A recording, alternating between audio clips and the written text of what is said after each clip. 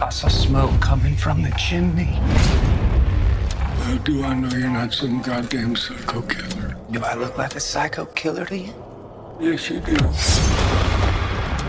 What if you come to find out that I'm very dangerous? Well, it must mean that God hates you. Cup of coffee? My grandfather told me you can never be too careful in these woods. He told me it's beautiful, but it can also be dangerous. He was right about that. There's all kind of death and beauty out here.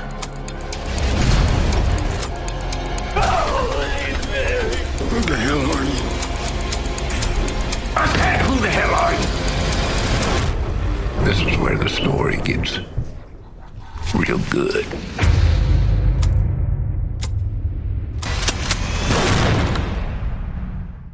Hello, and welcome back to another episode of Adventures in Movies, the podcast where we talk about the Indian genre films you've never heard of, the ones you never want to hear about again, and the ones you can't hear enough about. My name is Nathaniel Muir, and I'm the movie editor at AIPT. Joining me on these ongoing adventures is the host, who just last week put out the call that we have to cancel Pitch Perfect 2. That was a fun discovery on last week's podcast. I'm Blake. Hello. And apparently, no more Pitch Perfect. Cut it out. The original is okay, apparently. Though she said she retroactively hates She retroactively hates it now, yep. Because of the sequels. We have a very special guest tonight. Writer, director, filmmaker, Lucky McKee. You might know the name from The Woman. He's also done The Woods. All Cheerleaders Die, who I've heard people say all cheerleaders must die, but it's All Cheerleaders Die. He's a master of horror for anyone who remembers that show. He's also worked on Tales of Halloween. And I think a lot of you remember him from May, which just recently hit Shudder in time for Halloween. Lucky McKee, welcome to the show. Thanks for having me. No problem. And tonight we're here to talk about his latest movie, Old Man. It's going to be coming out next week on the 14th. It's going to be in theaters. It's going on demand. It's also going to be on digital. For those in the Southwest, in the El Paso region, it's going to be playing at the El Paso Film Festival the night before. So definitely check that out. But we had a few questions for Lucky. And I wanted to begin. I know that it's a screenplay was done by Joel Veitch. Am I pronouncing that correct? Yeah, Joel Veitch. Yeah. So what drew you to the project? The first person that drew me to the project was Mark Center. Mark had starred in a film I produced years and years ago called The Lost, which is an adaptation of a Jack Ketchum novel. We had such a good time working on that. I was a producer on that, though. My buddy Chris Sievertson directed that. But Mark and I really hit it off, and we really just were kind of looking for a project to do over the years together. We did a little short for this Tales of Halloween anthology, but we never got to have like that full meal of doing a feature together. And a couple of years ago, he said, "Hey, my buddy wrote this play. He's turning it into a screenplay. What do you think? Do you think that this is something that you'd want to shoot?" And he gave me Old Man, and it was very much still, it was a play in screenplay form, really. And he gave that to me, and I was like, you know what? Whenever I look at a piece of material, I like to write my own stuff or rewrite my own stuff. But whenever I look at a piece of material, I just, I have to have I have to be able to like find a personal connection to it or a personal way in for myself so I can make the thing. And Old Man spoke to me because I grew up in a very rural environment. I grew up around a lot of good old boys, those kind of characters. And I just knew that. I knew that type of a person. I knew them really well. I'm related to that type of person. And I thought I could, bring something to it without being judgmental of that type of person. But just showing it for what it is and everything. So then eventually, we kind of started putting the pieces together to getting the movie made, and it looked like it was going to happen. So Joel and I sat down and just did like a month of just like going over and over the script and trying to figure out how to, yes, it works very well as a piece of theater, but how do we bring it into the cinematic space? We just worked it over and over. I mean, I didn't touch the script. He did all the writing. He's a brilliant writer and he's got a great ear for dialogue, but we were kind of trepidatious, both of us at first. I think he thought maybe I was going to come in and fuck his script up. And then alternately, I was like, is this guy going to want to play ball with me? because I got to be able to do my thing, but we just hit it off like right out of the gate, and we got the script to a really great place, and then we were off to the races. That's kind of on that same track. And when you guys are sitting there and discussing this over weeks and stuff, I mean, your titular old man, Stephen Lang's, he's a force in this thing, and it's hard to imagine anybody else playing that role. So how did you come to decide on him, or was he who you had in mind to begin with? We danced around, names like you always do when you're trying to put together a project, and then, I call him, he refuses to let me call him Stephen or Mr. Lang or anything like that. He calls himself, he likes to be called Slang. So when I say Slang, I mean Stephen Lang. But he had worked with a friend of mine, Joe Begos, on a movie called VFW. Once his name came up, first thing I always do, it's like, if I know somebody that's worked with this person, I want to know if they're a good person to work with, if they're collaborative and just, have the kind of vibe that I like.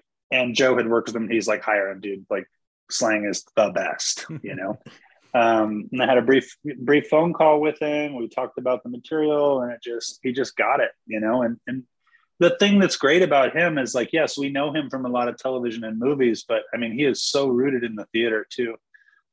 Which is really important. It was really important in pulling this off, because I mean, there was days when the actors were doing takes that were, both him and Mark Center were doing these, I was doing 10, 12, 13 minute long takes that are just all dialogue, and these guys were they have that theater in their bones, they don't memorize just the sides for that day or the scenes that they have to shoot that day. They memorize the whole script.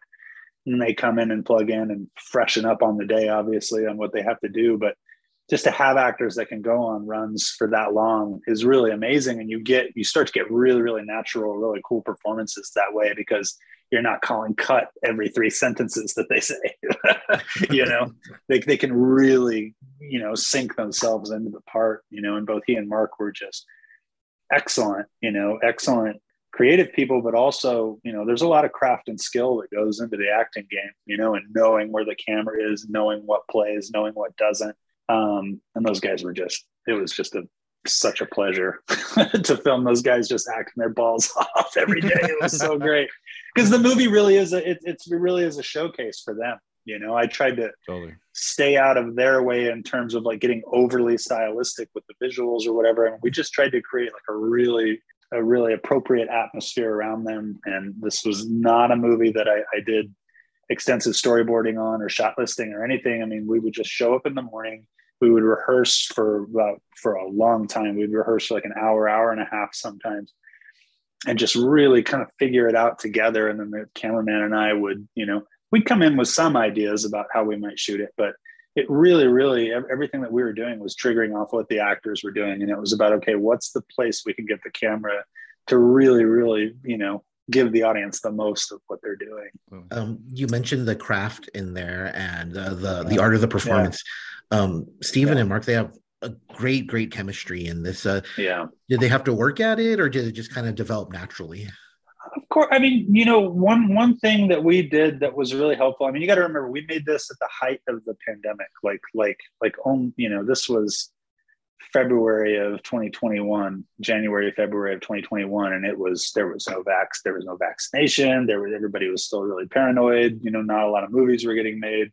So we had to do a lot of conversations over Zoom and stuff like that. But what we ended up doing while we were in prep for the film was we would just read the entire script. We'd get on Zoom, and Slang and Mark and producer Aaron Kuntz. I think the writer Joel Veach was there as well. And we'd all just listen to them say it out loud. And that's the way that we found Mark's, you start to build a rapport when you're doing that. It sucks we weren't able to do it in the room, but like we weren't showing up as strangers on the first day, which I think was really important. And Slang is just like a, great class A ball buster, sort of a guy, in the best possible way. You know what I mean? So he was busting Mark's balls constantly, and mine too, just giving us the hardest time. But it was always so good natured, and it just made it fun, And like I said, I grew up with a bunch of, kind of cranky old men in my life. So I knew that game, I knew that dance really well. And it was just wonderful. But they bonded really quickly, And I think especially, I think it was kind of on Mark to prove himself to Slang, because I mean we've watched Slang our whole lives. You know, he's done it a million different things, a million different ways, and just has experience that is just an insane amount of experience. So, you know, I'm sure he was skeptical of Mark at first, but then once they started doing scenes and the deeper we got into it, they really, you know, they were like I said, they're like dancers, you know, two good actors when they kind of hit that groove, you know, because dialogue is like it's like singing, you know. Yeah.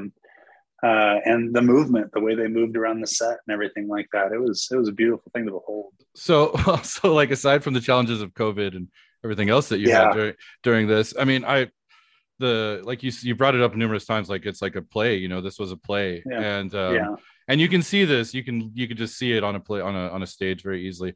But conversely, as a director directing this kind of one room, one location thing, I have to presume that has a whole set of challenges unto itself. Absolutely. So how did you approach that specific part of filming?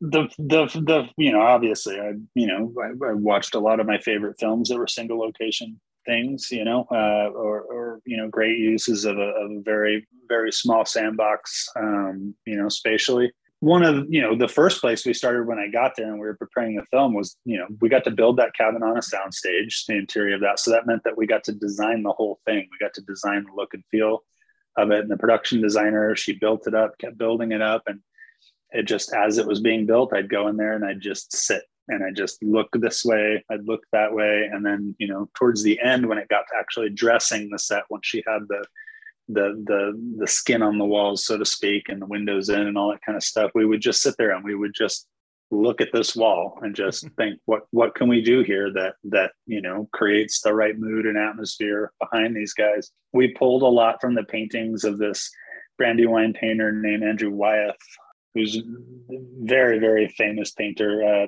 His painting of the girl sitting in the field looking up at the house, Christina's World, is the first thing that you would recognize of his. But he also had a lot of these beautiful oil paintings of like old men sitting in chairs in like a disused old house, or sitting looking out a window. It's just, you know, these are very somber sort of pictures.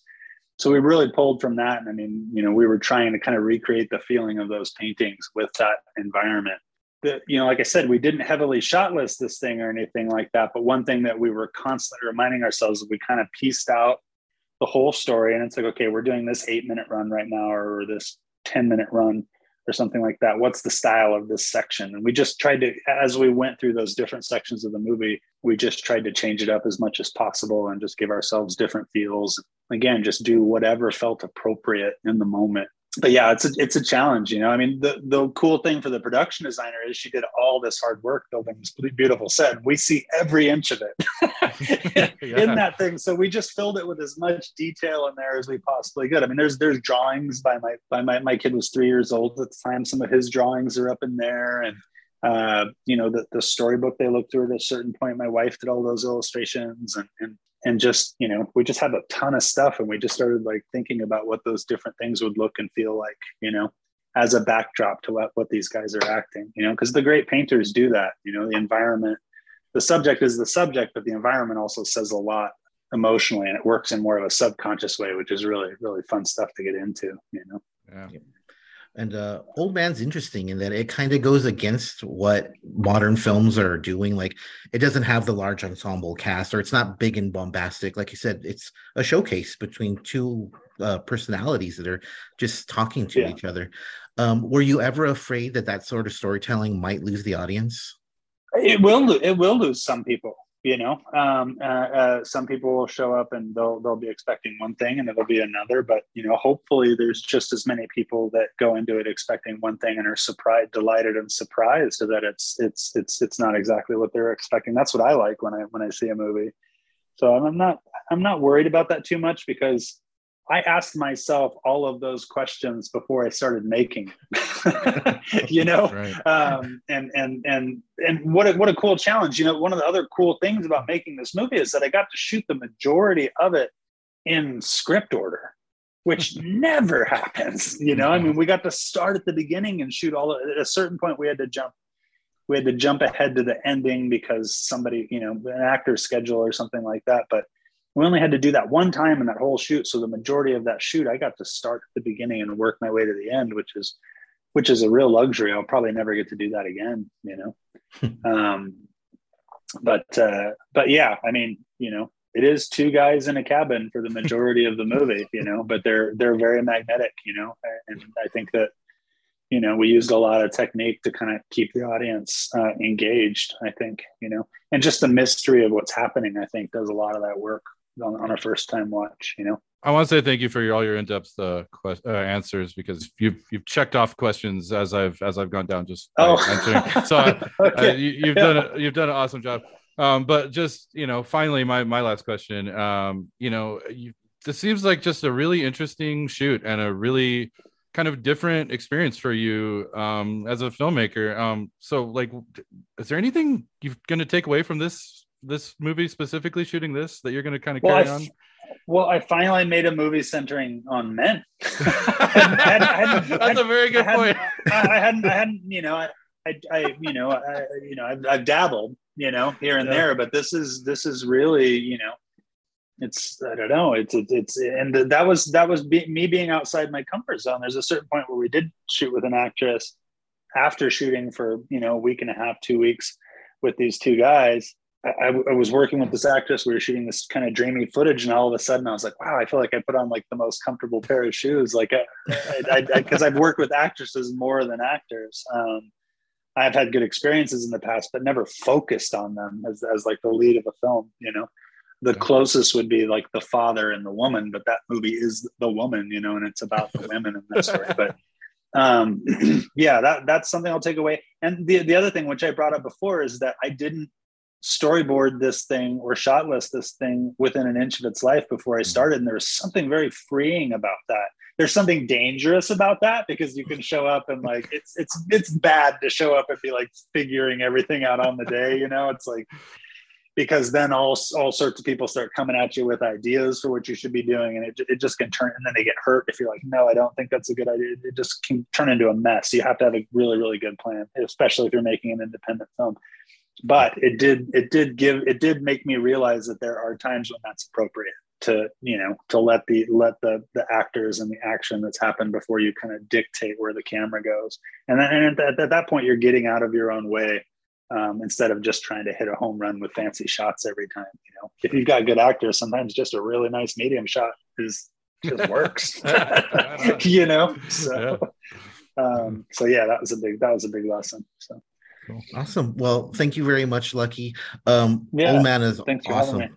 Oh, yeah, we enjoyed it so much. We loved Old Man. Thank you. Thank you. Yeah, hopefully people will want to watch it more than once because of the way it all turns out. It's trying to invite the audience to start all over again once they finish it. So that would be great if people could do that. But yeah, I'm really excited about it and really proud. It was a great team of people. So yeah, and people will talk about it. No, just thanks for letting me talk about it. Oh, yeah, with indie films, it's like the more word you can get out, Absolutely. Is always the best. And people will have the opportunity to see it more than once next week, October the 14th, see it in theaters, and then you can go home and see it on streaming and on Exactly. Yeah. Perfect. Yeah, exactly. I like that plan. Yeah, it's excellent story, very suspenseful, and you will see, in my opinion, no hyperbole, the best performance of the year. Yes. Agree. Yes. Well, I agree. I'm biased, but I agree. Slang is amazing. Yeah. Slang.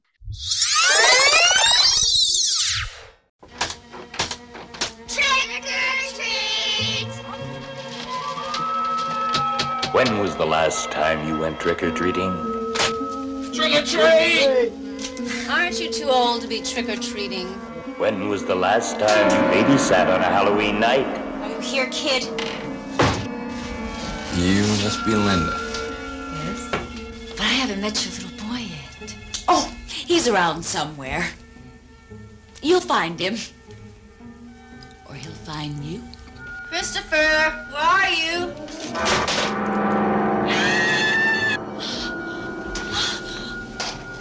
You're cute. Are you the babysitter? Is everything all right? Your son is a holy terror. Christopher is being a perfect angel. Ah! Help know the story about the boy who cried wolf.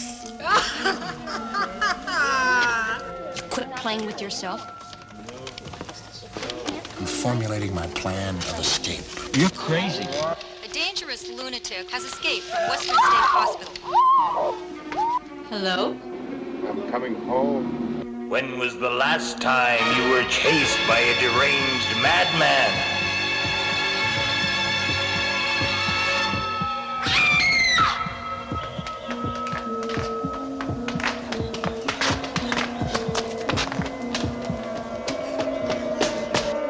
Trick or Treats, starring Jacqueline Giroux. Shut up! Peter Jason, Gillian Kessner, and Chris Graver as Christopher.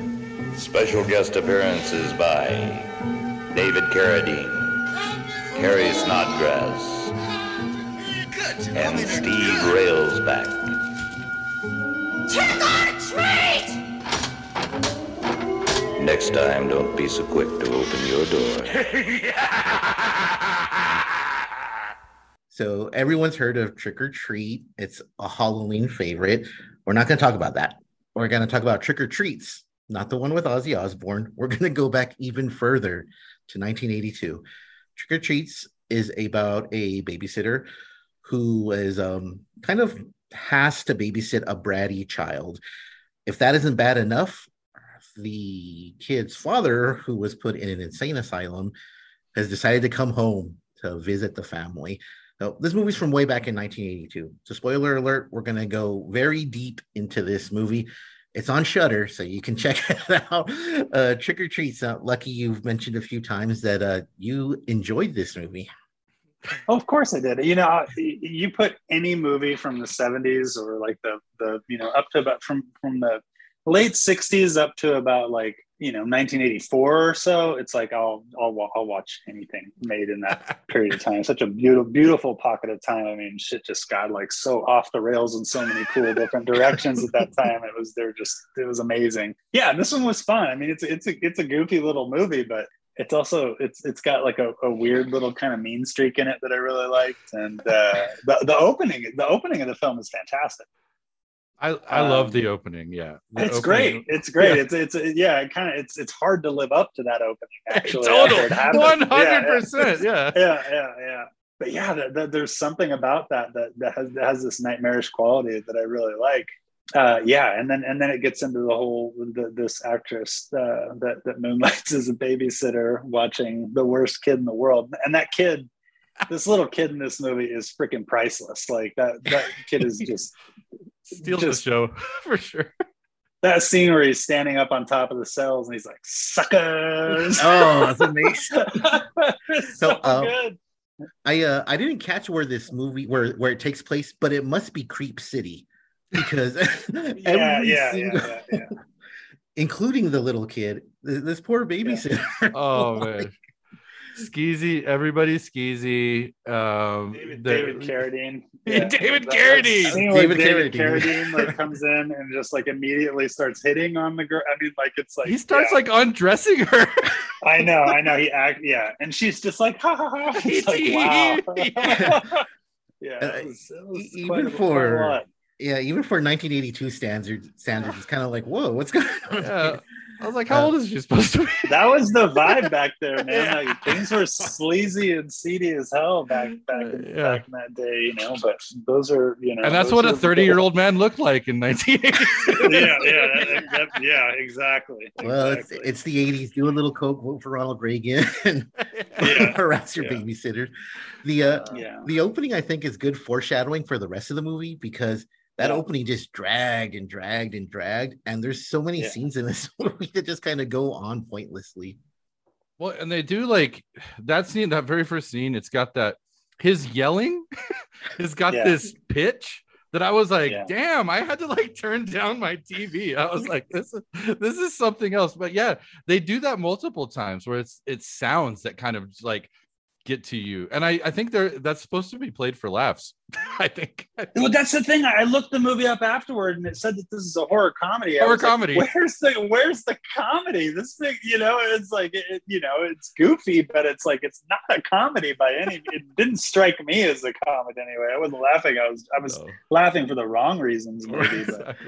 Well, that's one of my notes, actually. I put tone with a question mark next to it because I wasn't sure what I was going for. I don't know. Yeah. Well, I mean, we should, I mean, I don't know for your listeners, should we set up like what actually happens in the opening? Sure. I mean, it's this husband and wife having their morning coffee and biscuit or whatever on their, by their pool in their backyard, and the wife just walks out of the room, lets two orderly looking dudes into the house, and they come in with a straitjacket, and they're trying, the husband's just sitting there reading the newspaper, and they just walk up to him and they're like, come with us, or he's like, what the hell are you talking about? And they have this kind of like knockdown drag out fight around the pool. Of course, everybody ends up in the pool at a certain point. Yep.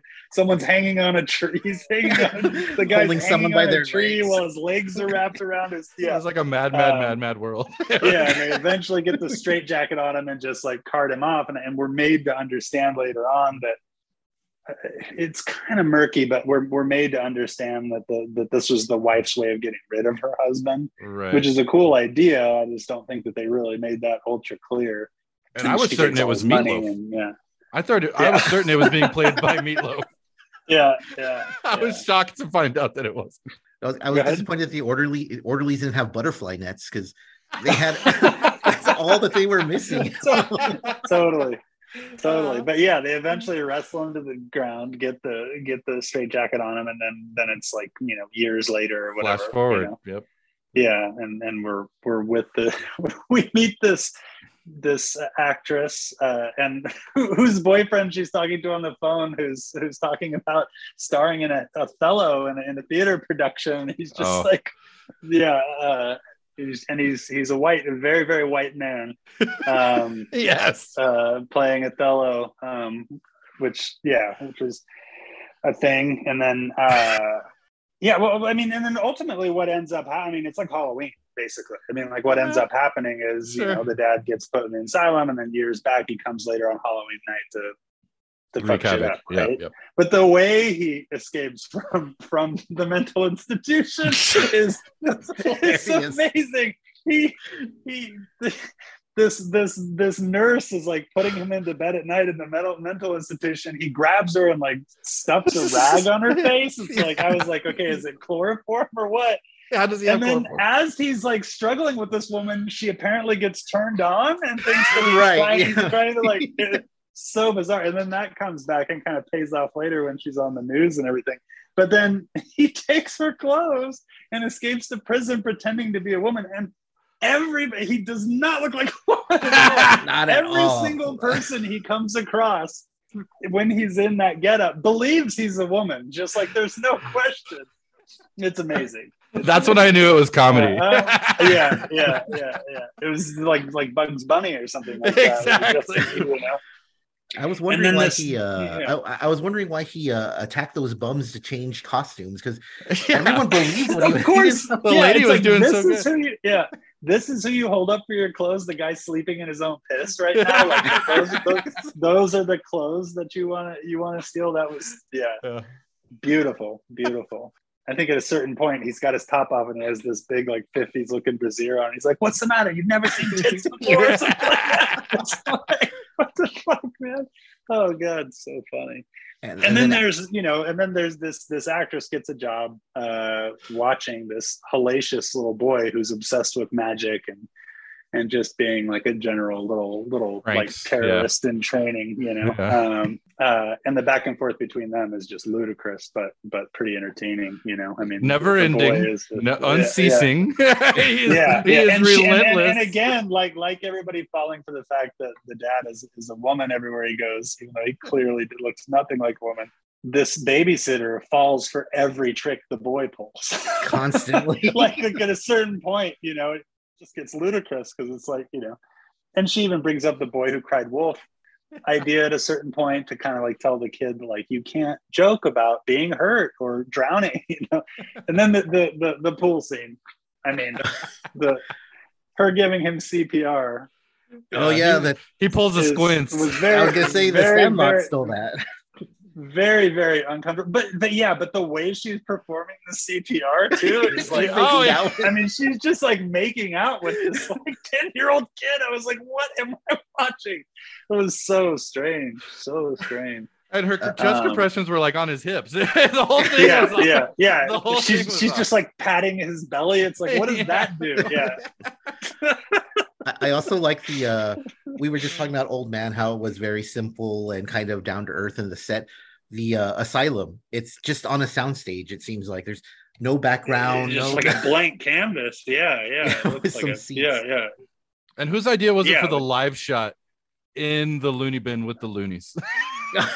Yeah, I mean, see, that's the one place where I felt like, okay, this is clearly a comedy, because it's just totally silly. But yeah, I mean, like as far as I'm concerned, that was an A+ viewing experience. I had no problems with it. And then as we're going through the credits at the end, I noticed that the magic consultant on the movie is Orson fucking Welles. Really? And a buddy of mine told me, he's like, I guess he was like friends with Orson Welles, and he ended up shooting some of his later stuff, some of his, So yeah, because I guess he was a DP and an editor as well. And evidently the director has a whole other career in adult films. They said, I read on Wikipedia, he made like 130 like adult films while he was making all this other stuff and shooting it. Yeah. So yeah, there's just a lot to unpack. I'm so thrilled you guys laid this on me. It was a good suggestion.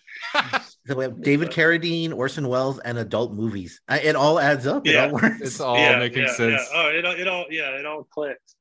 And then when it cuts to her two friends that are somehow film editors, and these girls are like working on moviolas, and this other girl shows her other friend this scene from this movie that she's cutting, and she's like just telling her how brilliant it is and how like we're really making the movie here in the edit room and everything. It's just like what is happening? I loved it. I was wondering that part. I was like, someone put that in just to like poke the bear at someone. They were just upset at the director. Yeah. Oh god. And I mean, it is a perfect movie to watch with your friends on like Halloween night. I think people will have like so much. I mean, I think there would be a lot of laughs watching it with like a good group of like horror friends. Good it's definitely. I've got some people I actually want to recommend it to, for that very reason. But yeah, that's the fine content that Shudder is bringing us. They're doing the Lord's work. They are. Not a sponsor, but we love Shudder. Yeah, of course, yeah. Trick or Treats from 1982. A lot of movies called Trick or Treat, but Trick or Treats 1982, Babysitter, Psychopathic Dad. Check it out. So good. Absolutely.